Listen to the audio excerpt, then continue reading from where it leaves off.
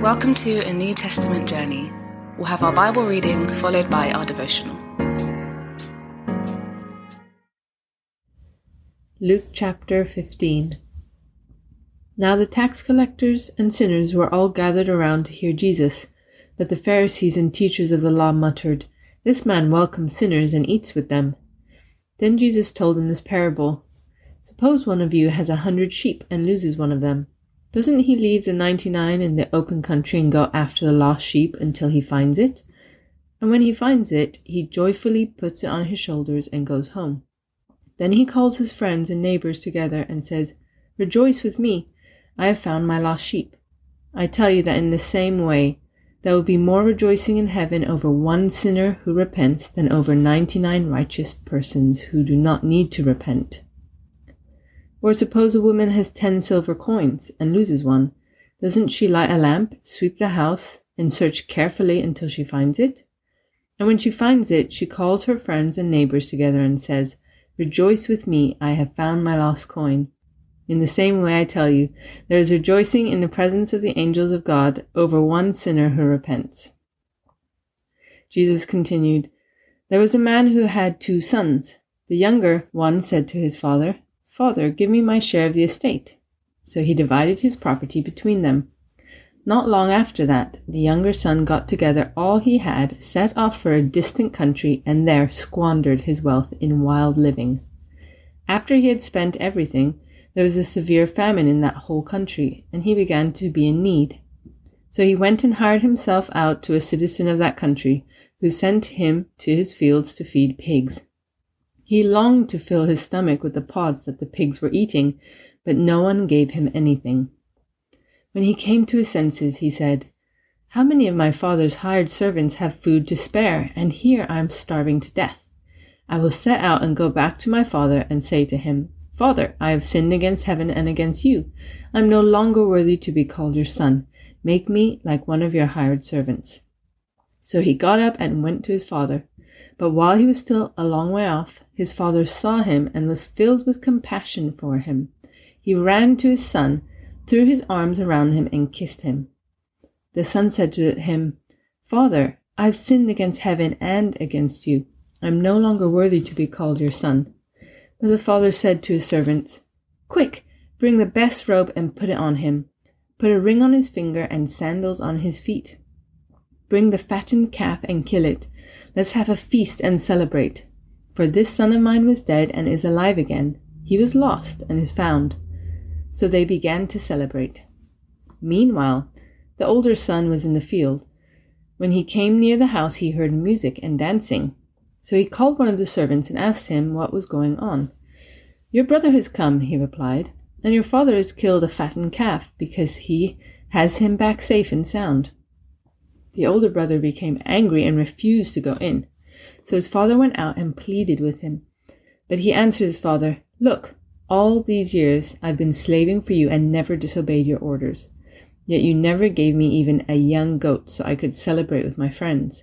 But when this son of yours, who has squandered your property with prostitutes, comes home, you kill the fattened calf for him.'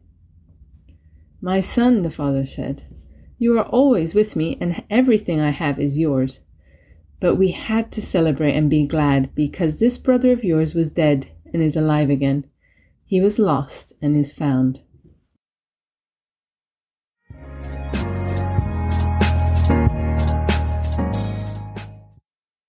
These awesome stories. In them, Jesus unfolds his robe and exposes huge, dazzling treasures about the personality and intention of God. They truly are brilliant, aren't they? But something I'd not spotted before, the fresh bread for me in this today, is that the 3 parables in chapter 15, and then Jesus' teaching all the way through to 17:10, are all in response to the mumbling groans of the Pharisees about Jesus spending time with sinners. Jesus, who so often is tight-lipped and enigmatic in response to questions, releases a barrage of assertions when it comes to this topic. He's like the guy you poke on social media who then replies with an essay. And another thing? And so I find myself reviewing the way I've so often read these deeply beautiful and astonishing parables. So often I've seen myself as the lost coin, as the lost sheep, as the son being given the fattened calf. Or I've seen them as stimulus to evangelism, to wanting to see new people come to faith and discipleship. Both of these readings are valid and edifying. And yet, I think the thrust of Jesus' argument is targeted on a subtly different place, at least when we see the flow of his argument as it moves from chapter 15 into 16 and 17. Jesus' passion is not just that I rejoice when sinners come to faith, but that I accept God as a God who eats with sinners. I worship a God who eats with sinners. When you think about that, it's a bonkers thing for a holy God to do. Eating together takes time. Eating together includes reclining and making casual conversation. Eating together is shared vulnerability when guards are dropped and honest opinions exposed. And our God does that with sinners.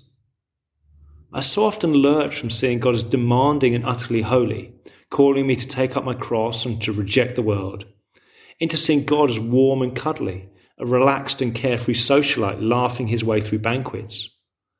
And yet in these chapters of Luke, we're told we must hold both views of God at the same time. We must look beyond human inclinations for God to be either or, and instead learn both to recline with him as prodigal father and to be rebuked by him as the convicting parable writer, and somehow, through the work of the Spirit, to be people who similarly embody the oxymoronic nature of our gracious, holy faith. Question for reflection. Imagine yourself as an observer, watching the father meet the prodigal son, and then holding an expensive feast with him. How do you respond emotionally to these scenes?